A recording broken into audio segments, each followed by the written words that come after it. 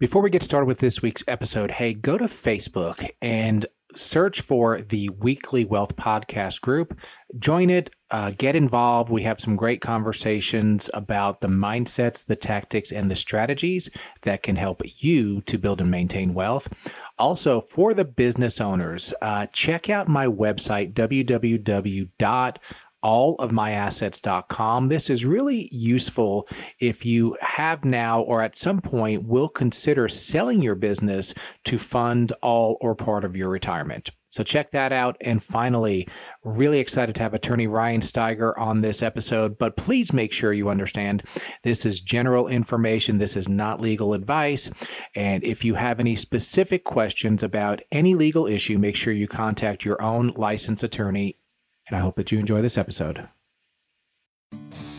This is the Weekly Wealth Podcast with certified financial planner David Chuddick, where we discuss the wealth building mindsets and tactics that can help you to build and maintain wealth for you, your family, and your business. Well, hey, everybody. Welcome to this week's episode of the Weekly Wealth Podcast. I could not be more excited today. We have a TikTok phenomenon on with us today, and this is something that you don't see every day. We have an attorney who's actually a good dude, a moral and ethical attorney. So here's something that you don't see every day. But Ryan Steiger works in employment law, and he's going to actually do something today. He's going to help to prevent his services from being needed. He's going to tell business owners how to not get sued and to follow employment law. So, hey, Ryan, how are you? David, doing great. Thank you for having me on. Yeah. So I got it on TikTok a few months ago, and I ran into this guy who's always talking about employment law, and he's everywhere. And so yeah, tell us a little bit about your TikTok journey and how that's helped your business. Absolutely, David. Well, one thing people need to know about me is I'm a second career attorney. I was a firefighter before I was a lawyer. So I do understand some of the pain points of what it's like to be a working class, blue collar person showing up early every day and working very hard and sometimes not making that much money. With that in mind, I started my workers' rights firm, Centurion Trial Attorneys, a few years ago. I'm the CEO of this firm, and we focus on education first. Now, TikTok came about right around when the pandemic was happening. A lot of things changed. And we decided that the best way to fulfill our mission was to make sure people actually understood the law. Because as important as these rights are to people, they don't teach it in school. And once you're in the workforce, sometimes it's too late. So we started putting out bite-sized little lessons on TikTok, little things. When are you entitled to overtime? What is FMLA leave? Can you get maternity leave? How do you know if you've been illegally fired? These are questions people ask every day, and there weren't a lot of answers. So these short little videos we found almost immediately were going viral. There was a lot of input from the community, some negative, but mostly positive.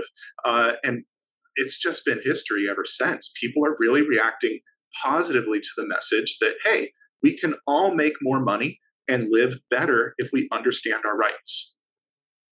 You know, I always say that the things we learn in school, we learn Shakespeare. Nothing wrong with Shakespeare. We learn when the dinosaurs lived. Nothing against dinosaurs.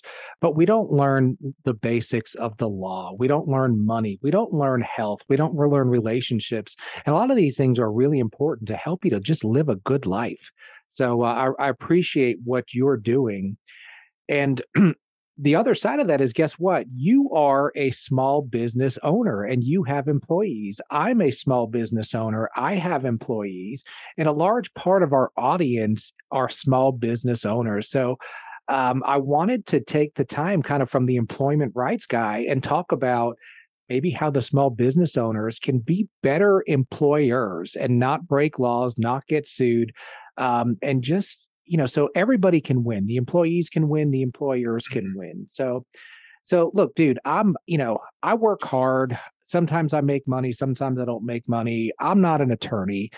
I don't want to get sued for employment violation. So what's the biggest way to not get sued for treating, employees the wrong way for laws that I may not even know exist?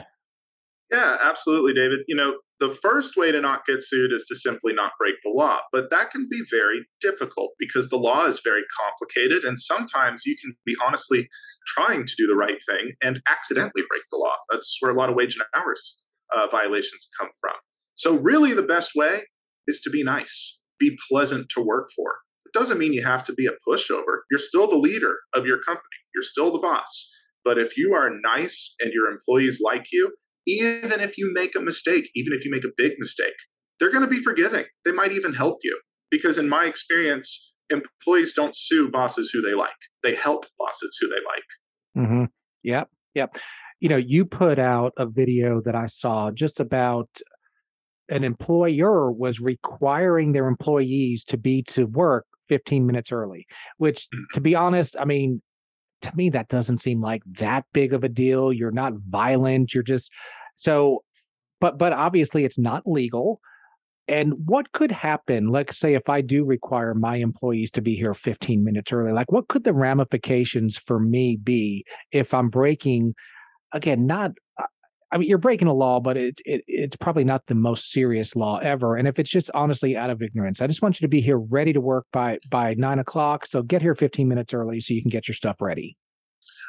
That's a really interesting point you brought up, David, and I'm glad we're talking about it because the people's gut reaction when they hear that video is they get angry. They say, "Oh my gosh, you're saying don't work hard. You're discouraging professionalism and work ethic. Why can't I require employees to be ready to work at 9?" And they are absolutely right. You have every right as the business owner to expect your employees to be ready to work at the time they are called to work for you. The mistake that gets made by employers is they try to institute a policy that essentially boils down to, well, if you're not early, you're late. Be here 15 minutes early. Be here 30 minutes early. Be ready to work. If you have a policy that effectively says an employee's start time is not 6 o'clock, but 5:45 or 5:30, well, you've created a schedule now and you have exercised control over that employee's time and you've created a rule that they must be on site. Now, under the Fair Labor Standards Act, that's a federal law that applies to all 50 states, that's often going to be considered hours worked. So what you've created now as the business owner, and it's an innocent mistake you can make, you've created a situation where now every day, every employee is not being compensated for a quarter or a half an hour.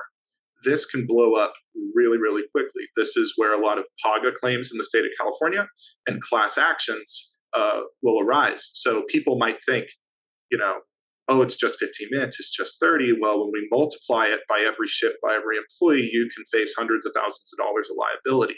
That's why it's so important to have a strict attendance policy and uphold high standards of professionalism, but don't cross that line of saying, hey, you need to be here unpaid for 15 minutes before your shift. You need to be here 30 minutes unpaid before your shift. That's where you get into trouble. But if someone is late, if they're not prepared to work at 9, if they arrive at 9:05, you can discipline them. You can have the do better talk. But requiring them to show up early is going to get you in trouble. So what about the other side of that? What about, can I dock pay? Let's say you're my employee and your shift starts at 9, but every day you roll in at 9, you make coffee, you chit chat, you go microwave your breakfast, you eat breakfast, and you're not actually working till 9:15. Does it work the other way that I could dock you, or how should I handle that as an employer? Great question. And that's probably one of the biggest concerns I hear from people who say, all right, Ryan, I understand it's an FLSA violation. I can't require them to show up unpaid early, but what if they are wasting my time? What if they're not actually working when they're here? The trouble with that, and the FLSA has an answer to it, the minute they are on site, because you've required them to be on site, it's generally compensable time. They have to be paid. So now the analysis is, well, what's my obligation as a leader? How do I make sure that these sort of time-wasting behaviors aren't occurring? I would encourage, I call it a do better talk. You got to talk to the employees first. It's a mistake to rush to a cut in pay. I don't really see how you'd be able to dock them pay if they've actually arrived on site. But you can have things like, hey, discretionary bonus, it's not coming this quarter. We need your performance to improve. Hey, no raise right now. Hey, we've given you a write-up. We need you to exert a little more effort. If your first remedy is cutting pay, I think you're missing a lot of opportunities to get the best out of someone. And Before I kick it back to you, David, one thing I want to point out is if you're an employer, uh, progressive discipline is something you use for an employee who you really see a lot of potential in. If someone is really just not working out and you don't have a lot of faith that it's going to get better, it's better to just let them go. Progressive discipline is used when you think someone can really rise to the occasion. That's my last bit of advice on that. Perfect. Well, I love that you're giving practical advice, but also legal advice. And ultimately, the employer employee relationship should be a win-win for both. And, it absolutely can be. And in many cases, it is, as long as, there is a good relationship. So I wanted to talk about some different terms that probably, quite frankly, I don't understand. And if you polled hundreds of business owners, you'd probably get 99 to 100 different answers. And this is not going to be legal advice. This is going to be general, and you can add into any kind of legal disclaimer you would like since you're the lawyer here. But I'm under the impression if I have employees and it's a right to work state, I mean, I could just, I can fire you right now because this is right to work and you could leave because that's what right to work means, right? So am I wrong there? You're right and you're wrong. So Okay. the way that works is in every state except Montana, the default rule is yes, you can fire most employees for any legal reason. Not any reason, it has to be legal. But when people talk about, well, this is a right to work state, that's a misunderstood term. Right to work laws mean that you have the right to work for an employer without joining a union. In other words, union membership can't be a condition of employment. That's very different than how it's used, particularly in the South. It's become almost like local colloquy down there. They say right to work state, but what they really mean is at will. So here's the thing: at will employment means you can be fired for any legal reason.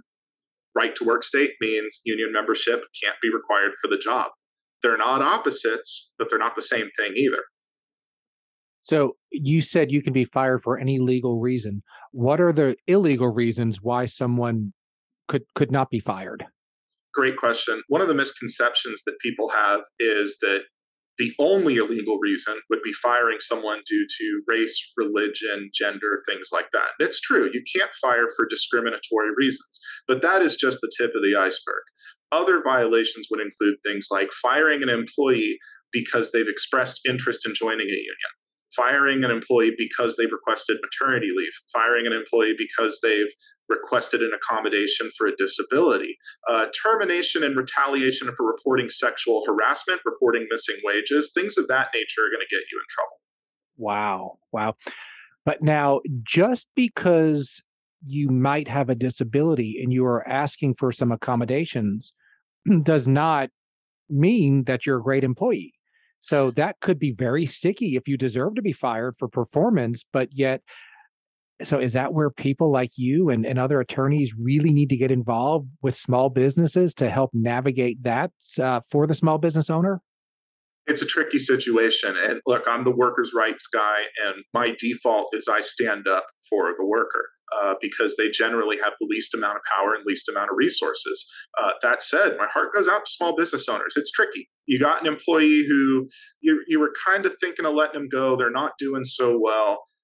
And right about when you're going to make the decision, they say, hey, hurt my ankle, I need an accommodation. And now you're thinking, I was going to let this guy go. Now I can't. What do I do? Here's your options. When someone requests a reasonable accommodation, first of all, the rule is you're supposed to engage in interactive process with them. You're supposed to sit down with them, talk about the key duties of their job, make sure they can still perform those with help, and then find ways to help them. Now, if that help, if that accommodation would be an undue hardship on you, it's unreasonably expensive, it requires certain expertise you don't have, then you don't have to do it.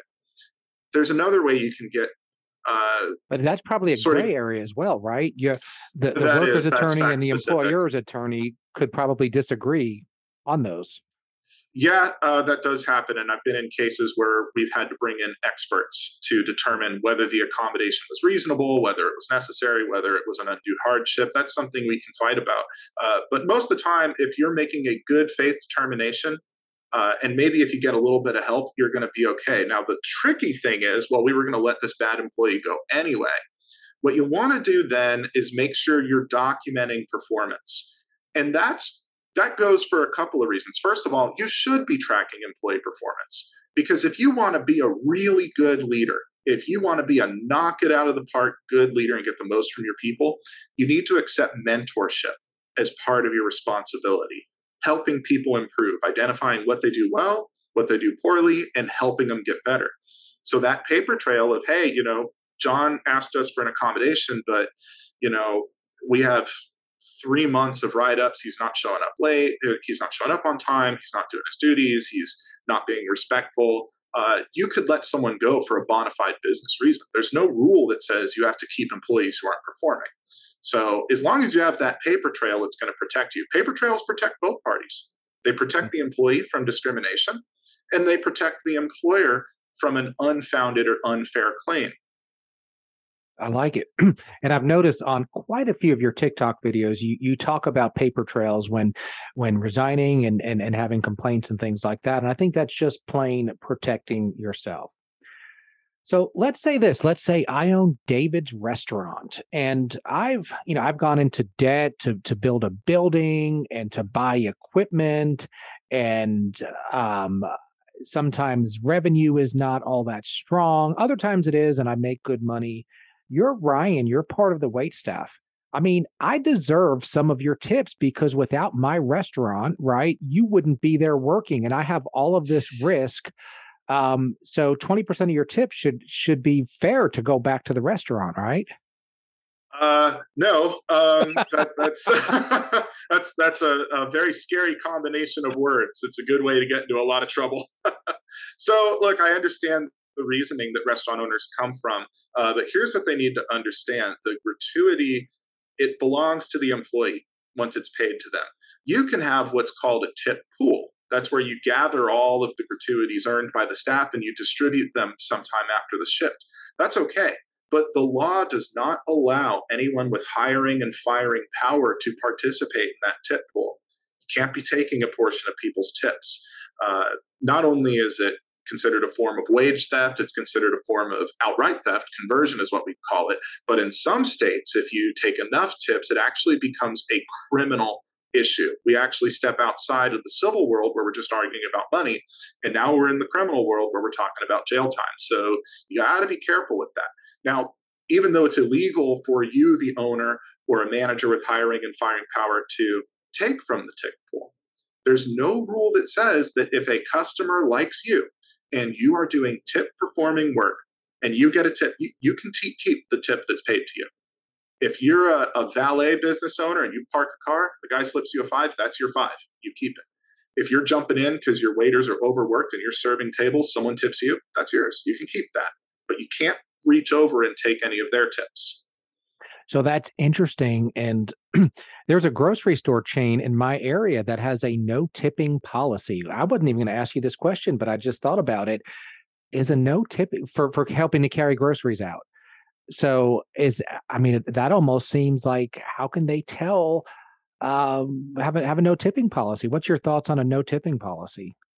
No tipping policies are interesting, and there's a few restaurants that have them. So here's some general comments on it, because it will vary slightly depending on what city, county, and state you are in. These are the general rules that'll keep you out of trouble, okay?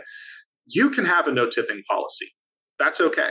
You can ask customers not to tip, but there's really nothing stopping them from tipping if they want to. So if someone ignores the sign and tips a staff member anyway, let them keep it, because now it's just become a gratuity. And if you take it, they now have a wage claim against you. So just let them have the tip. The idea of no tipping policies is, more often than not, the restaurant has adopted a policy of paying above median wages, above market wages. They are paying what we would call a thriving or a living wage. So the gratuity is no longer necessary. But if you have a restaurant where you're paying just minimum wage and you have a no tipping rule, you can bet your staff is probably going to rebel against that. Either they're not going to work for you or they're going to accept tips from customers.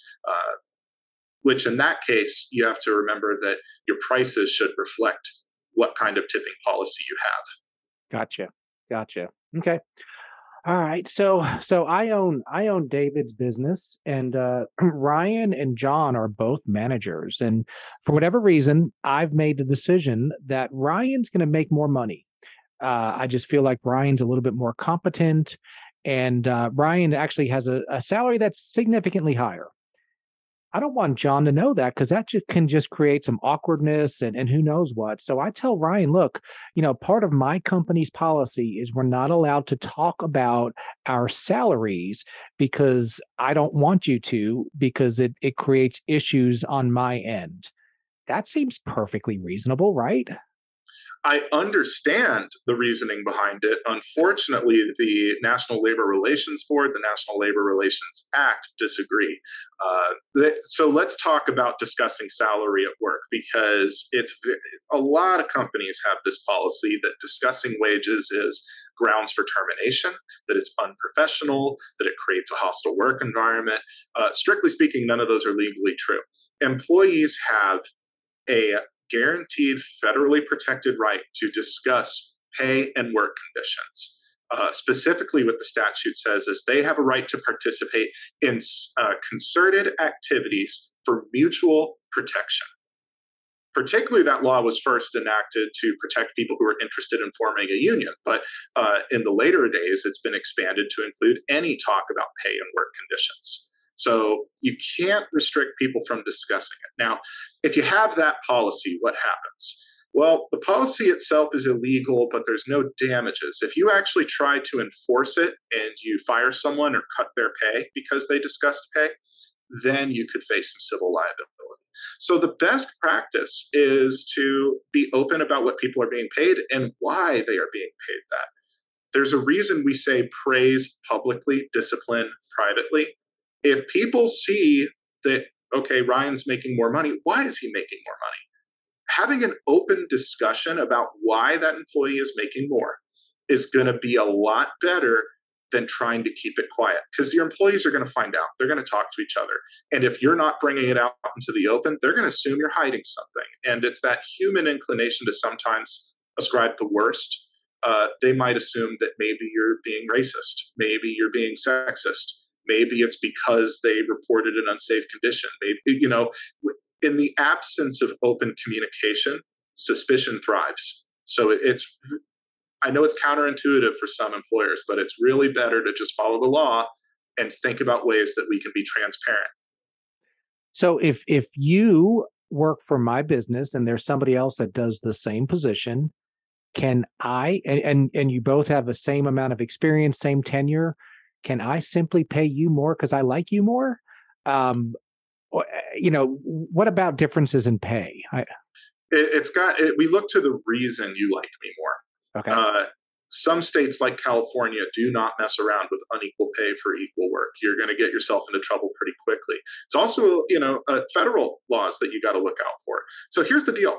If someone is genuinely performing better, you can measure with performance plans, with quarterly metrics. You can measure and say, hey, customers say they really like dealing with David. Hey, David has a great attitude. He shows up to every meeting early and has great ideas for the team.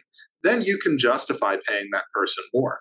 But if you're just paying him more because, I don't know, I just like him more, now we're opening the door for some kind of accusation of bias. So, if you're truly being biased, then you got to work on that. But if it's just innocent mistake, the better way to go about it is saying, hey, here are all the things this employee is doing great at. And that's why he's being paid more. And everyone else, if you want to get paid more like David, do what David does. David is setting an example. Let's take a quick break from the podcast. A lot of our listeners are business owners, and a lot of our business owners have in the back of their mind the sale of their business will fund all or part of their retirement.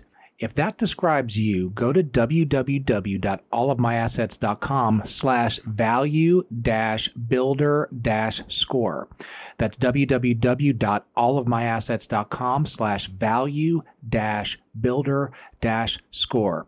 You can take a questionnaire that takes less than 15 minutes and give you some really good, insightful information on what portions of your business you can improve so that you can sell the business for a higher multiple when you're ready, or even just have an easier and more profitable life today, because a sellable business is a profitable business. Okay, let's get back to the podcast. Yeah, I really like your coaching advice, because a lot of this is kind of, obviously there's the legal background behind it, but it's really just common sense when it comes down to it. We can throw the laws in there and tell why some of these things might be illegal, but most of what you're saying is just smart business, is what it sounds like. So. Well, thank you, David. I'm inclined to agree. But one thing I want to impress upon small business owners, because I get it. When you're a small business owner, it really feels like it's you against the world sometimes. Every letter from the IRS, the state franchise board, from the city, from all the bills, it clearly feels like it's you against the world. But it doesn't have to be that way. If you adopt a leadership mentorship mentality, if you adopt the idea that, hey, everyone who works for me can move up the chain, maybe they're not going to be an owner, maybe they're not going to be a manager, but they can earn pay raises, they can earn bonuses, they can learn skills, they can get new responsibilities. If you have that mentality going in, they're going to work for you. They're going to work harder for you. And that's one group of people you won't have to worry about. If you treat them right and take an interest in their career, yeah, it's you against the IRS. Yeah, it's you against the state sometimes, regulations, expenses, whatever it is, but you won't have to worry about your employees because they will be on your side. Yeah. I did a podcast with a guy named Doug Mitchell, and he actually hosts a podcast called Building Great Sales Teams, and he's a consultant. And he wrote a blog about how everybody says nobody wants to work anymore. And that's easy to say, but the premise of his blog was, no, nobody wants to work for you. So let's make your organization desirable to work for. And in some cases, that means paying more. In some cases, it's not the money, it's maybe flexibility, who knows what, but it's providing a work environment that attracts the people that you want. And of course, as long as you're going within all the laws that Attorney Ryan are going to tell you. But I do find that people will work. It's just it has to be in a scenario, in a situation that works for them as well. Yeah, that's something I've heard quite a bit, the nobody wants to work anymore complaint. I got to be honest, just in my personal experience, the people who say that are not looking inward, and they're not taking an honest assessment of what is happening in their business and how they behave. Being a business owner, it's a privilege and it's a wonderful opportunity. It's really fantastic to get to be a business owner, but it comes at a price. And the price, in my opinion, is leadership. And the price, in my opinion, is setting an example and really having the courage to look at yourself and say, would I work for me? Yeah. Yeah. And you can't lie to yourself. You can't say, yeah, I'd pull myself up by my bootstraps and I'd work for free and really prove that no, you got to really ask where I am right now in America in 2022 with my fears, my expenses, my medical condition, my hopes and dreams. Would I work for me? That's a if your honest answer question. is no, yeah, it's a tough one. It is. It's a tough one. It's definitely. And if your answer is no, then you've got work to do. But great news, there's so much help out there. There are so many people. And if your response is, well, I want to be good, but I'm just not a good people person. I don't really know how to be a leader. I've never done it before. That's fine. That's your first hire. Yep. Someone who can fill that position for you. Absolutely. Absolutely. So let's jump into to another topic. Obviously, if you are an hourly part of my team, when you're clocked in, you get paid your hourly rate, or a portion of your hourly rate if you're working a portion of an hour. That's and then whatever the overtime laws for that state. But if I'm paying you a salary, how much can I require that you work if I'm paying you a salary, if you're a salaried person? I get a lot of questions from salaried people on my TikTok channel and my Instagram. Many of them get very frustrated. They say, Ryan, you don't talk about salary enough. Why don't you talk about salary more? I do talk about salary. The problem is people don't like what they hear. Because here's the truth. When you are salaried exempt, not just salary, you have to be salaried exempt. I'll explain that in a minute. When you are salaried exempt, you are literally exempt from the protections of the Fair Labor Standards Act. You don't get overtime pay. You don't get scheduled meal and rest breaks. And generally speaking, there is no cap to how much you can be required to work. So that salary is all inclusive of your time. Some people don't like that deal and they get upset. So here's the thing you need to look out for. If you're paid a salary, you got to make sure that you're actually exempt. Now, it's going to change state by state, but you must be paid at least a minimum amount every week or every year to meet that threshold. So in the state of California, a salaried employee must make at least double the applicable minimum wage. The federal law says it has to be at least $684 a week. Your state may vary. That's part one of the test. You have to get paid enough. Part two of the test is you have to have the correct job duties. You cannot put someone on a salary if their job is primarily physical labor. Well, you can put them on a salary, but you can't make them exempt. You can't make them exempt if they spend half their day at a computer, but the other half of their day stacking pallets. They have to be an administrative or office-based white-collar professional. Wow. And when we meet both those tests, now we have an exempt employee. See, and I get it, as we haven't done a good job making these laws accessible and understandable to business owners. That's why I always think it's a good idea to talk to an employment attorney when you're about to hire people. Mm-hmm. Mm-hmm. So a salaried exempt person, I mean, they are under the mercy of the employer to some extent, right? As far as workload, I mean, can you make an argument that I'm salaried exempt, but you're just giving me way too much work for me to finish in a reasonable week? Or is it, no, you're salaried exempt and you're exempt from those time restrictions? Well, I'll tell you this much. The law is not going to intervene. If you're simply dissatisfied with your work-life balance, but you're genuinely salaried exempt, you can't sue the employer for that. At that point, you need to have an honest discussion with your boss and say, look, this is the work I'm doing. I need a raise, or I need some time off, or we need to hire someone to assist me. I need an assistant or someone to support me. Those are good conversations to have. And you as the employer need to look out for that. Look, I run a law firm. Notorious for late nights, early mornings, weekends. My people work really hard, but we do weekly check-ins, and I call it the mental health check. And I ask all my staff, hey, how are we doing? How's your mental health? How are your stress levels? Can you take on more cases? Do you want a break? Do you need help? Can someone come in and assist you? We have all hands meetings where we actually present our pain points in certain cases that are stressing us out. And it's an opportunity for everyone to help each other. So far, we've done a good job preventing any burnout. And that's the kind of thing you need to do as an employer. It's very tempting to not want to hire people and want to keep the pressure on and keep people producing, but you have to treat it like a car. A human being cannot run full throttle indefinitely. Yeah, you're making good profits from their labor now, but when they burnout takes 2 to 3 times longer to recover from than you think it's going to. It's bad when it happens, and it's a tough hole to climb out of.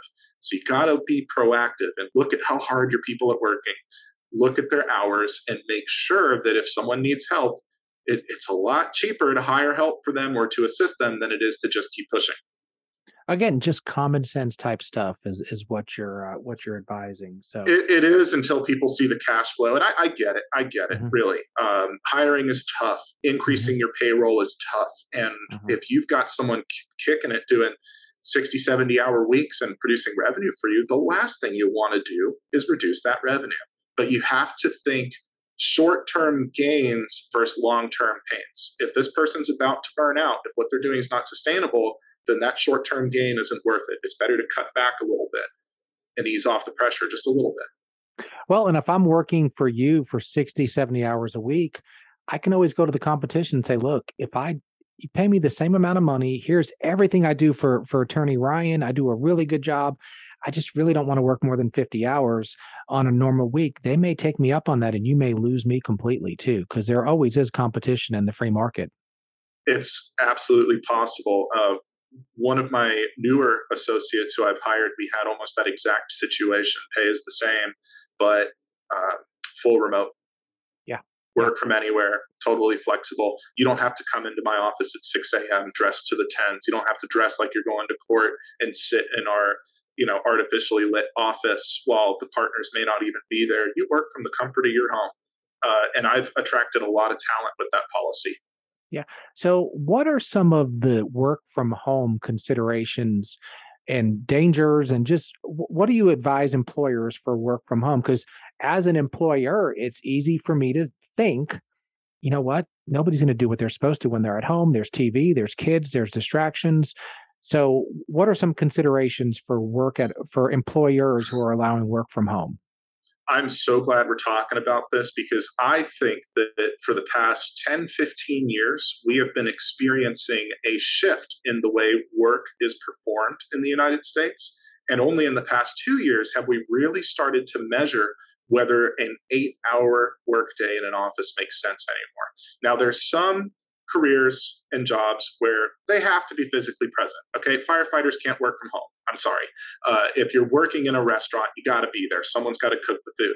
But for office jobs, for financial planners, for CPAs, for attorneys, for consultants, marketing people, salespeople, work from home is the way. What I encourage employers to do, and this is what I do, I don't focus on time. I really don't. I expect people to be reasonably available for me during normal working hours, but I don't care when you start work. All I care about is results. If you convert from a time-based model where you're measuring how much time someone is under your control and extend a results-driven model to them, saying, look, we're not going to track your time. We don't care. You can start at 10, you can start at 9, you can work till 11 p.m., you can cut off at 5. We don't care. But what we do care about is you produce exceptional work product and you do so meeting our deadlines.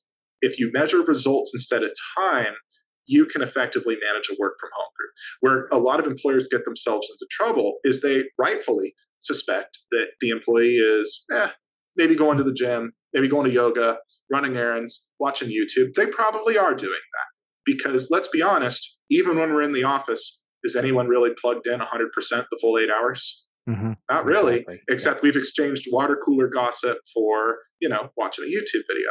So instead of having this reaction where we say, oh no, they're distracted, we need to put productivity software in their computer, we want their cameras on, we want them checking in every 15 minutes, we need to measure keystrokes, you're attacking the wrong problem. But legal, right? I mean, it's legal to count keystrokes. Maybe not effective, legal. But it is legal. It is legal, but I don't think it's an effective leadership tactic. Instead, you got to focus on productivity and results. Because I have a number of employees, and I genuinely do not care how much they work every week. All I care about is that they produce exceptional work product that meets my standard and they meet their deadlines. I love it. What else matters? Yeah, that's true. And the 40-hour number, I don't know who came up with 40 hours, but I think it's an arbitrary number that just became the norm, but who knows? So, it made sense in the early 20th century when, we had so many people doing factory work, when Americans were really starting to urbanize, people were getting jobs, they were getting away from the farms, working in the factories. And you knew that for every hour an employee is sitting on the assembly line, that's X number of units that are coming out. So there's a direct correlation to time in and product out. But as technology is increasing, as the productivity of every worker is rising. Yes, we had a decline at the beginning of this quarter. Bureau of Labor Statistics released that worker productivity did decline, but on the whole, and that's because of TikTok. It could be. There's been some interesting theories that it might actually be because of useless Zoom meetings, but we can talk about that in a minute. Yeah, exactly. There's been some interesting theories about why that is, but the point is, since records were beginning to be recorded in 1947, worker productivity has almost doubled. Wow. The average American worker is not quite, but almost twice as productive as the average worker in 1947. That's because we have a more educated workforce on the whole, and even the least educated, least skilled employee has some technical savvy. They can use their iPhone, they can use computers, they can use basic technologies that increase their productivity. So what's the point of all of this? A 40-hour work week may not make sense anymore. Mhm. because a worker can be so productive with less time. Yeah. Yeah. Perfect. So before we get to the last question, I wanted to give a lot of kudos to you because it's easy as a business owner to say, this dude is an attorney and he just makes tons of money from suing business owners because he's all for the employees. But you are actually for both. And it's very refreshing that, generally speaking, you're representing employees, but you're very sympathetic to good business. Now, there are plenty of bad business owners that deserve to get sued, but you have a heart for the business owners that I really, really appreciate. And I appreciate this information because it's going to protect me and other small business owners. So I wanted to give a compliment because I think what you're doing is really great. That's really kind of you, David. I appreciate it. And look, I'm an entrepreneur. I come from a family of entrepreneurs. I like the idea of someone taking a big risk. You have a dream. You want to build a restaurant. You want to build a business. You have an invention you want to bring to market. I've done it before, and I've helped people do it. It is hard, and it requires you to dig deep into yourself and become a better version of yourself. And I support entrepreneurs 1,000%. I support business owners 1,000%. That's why I offer my services to them, often at pretty good prices too. Not the cheapest deal in town, but I offer a very fair rate for these people because I want them to succeed. And look, I've also been an employee. I've been a laborer. I've had a number of jobs, and I know what it's like to get mistreated and to have my Mhm. wages stolen and to be abused. So my heart goes out to them too. I think fundamentally what I care about is everyone has a fair opportunity to pursue their dreams and to pursue a career that suits them, free from abuse, free from being sexually harassed, being racially profiled, having anything stolen from them. And that's why, if an entrepreneur comes to me and says, Ryan, I've got 15 employees, I feel like my house is on fire every day, I don't know what to do, I will help that person. Mhm. Yeah, perfect. No, I love it. So awesome. So the last question, and you and I didn't discuss this, but we are the Weekly Wealth Podcast, and we talk about the mindsets, the tactics, and the strategies that can help you to build and maintain wealth. And one of the ways to maintain wealth is to not get sued. So I appreciate this information, but I'd like to know, Attorney Ryan, what is your definition of wealth? So for you, your family, what does true wealth mean? It's an excellent question. To me, true wealth, it's two things really. It's control over my time. For the longest time that I've been alive, I had zero control over my time. None. Only recently, maybe the past 2 years, where my business really started producing, the hard work started paying off, did I notice, wow, I have control over my time. If I need a day off, I can take a day off and my business will run without me. I can take a week vacation and my business will run without me. It won't run indefinitely without me. Right. But to have the freedom to, in the middle, in 11 a.m. on a Wednesday, go visit my mother, to Mhm. go have lunch with a friend, that to me is wealth. That is wealth. That's a very exciting part of your life when things start paying off and you can do that. I think the other side to wealth would be the freedom and privilege to pursue your interests. I love being CEO of Centurion Trial Attorneys, and I love that I have the wealth and freedom to pursue this. So, what is wealth? It's autonomy, it's control over your time, it's the ability to pursue your interests. So you've not broken the streak. I've not yet. And I think I've asked 70 guests this question. Nobody's given me a dollar amount yet. So and it's always some That's version of interesting. freedom. It is. It Yeah, is. You well, would think. wealth to one could be poverty to another. I'm sure if Jeff Bezos woke up with my bank account, he'd Mhm. probably have a stroke. Yep. But I'm perfectly happy with what I have. So, Yeah. it's really subjective. Yep. Absolutely. No question. So tell our listeners as we wrap it up where they can find you, what your TikTok channel name is, so we can get you another million followers, and a little bit about how you might even be able to help business owners and where to find you. Absolutely. Well, I'm easy to find. There's a lot of fakes on TikTok, but I am at Attorney Ryan, Attorney Ryan. I'm also at Attorney Ryan on Instagram. On TikTok, I'm at _labor lawyer. And you can find me on CenturionTrialAttorneys.com. That's our firm website. Fill out a contact form. Tell us what you need help with, and we'll put you in the right direction. Perfect. I love it. So this has just been an incredible episode with value to both sides, value to the employees, value to the employers. So I cannot thank you enough for your time, for your expertise. And hey, everybody, check it out. Check out the TikTok channel. Check out the Instagram channel. And until next episode, we wish everybody a blessed week. And thank you, Attorney Ryan. Thank you, David. The information contained herein, including but not limited to research, market valuations, calculations, estimates, and other material obtained from Parallel Financial and other sources, are believed to be reliable. However, Parallel Financial does not warrant its accuracy or completeness. The materials are provided for informational purposes only. It should not be used or construed as an offer to sell or a solicitation of an offer to buy any security. Past performance is not indicative of future results.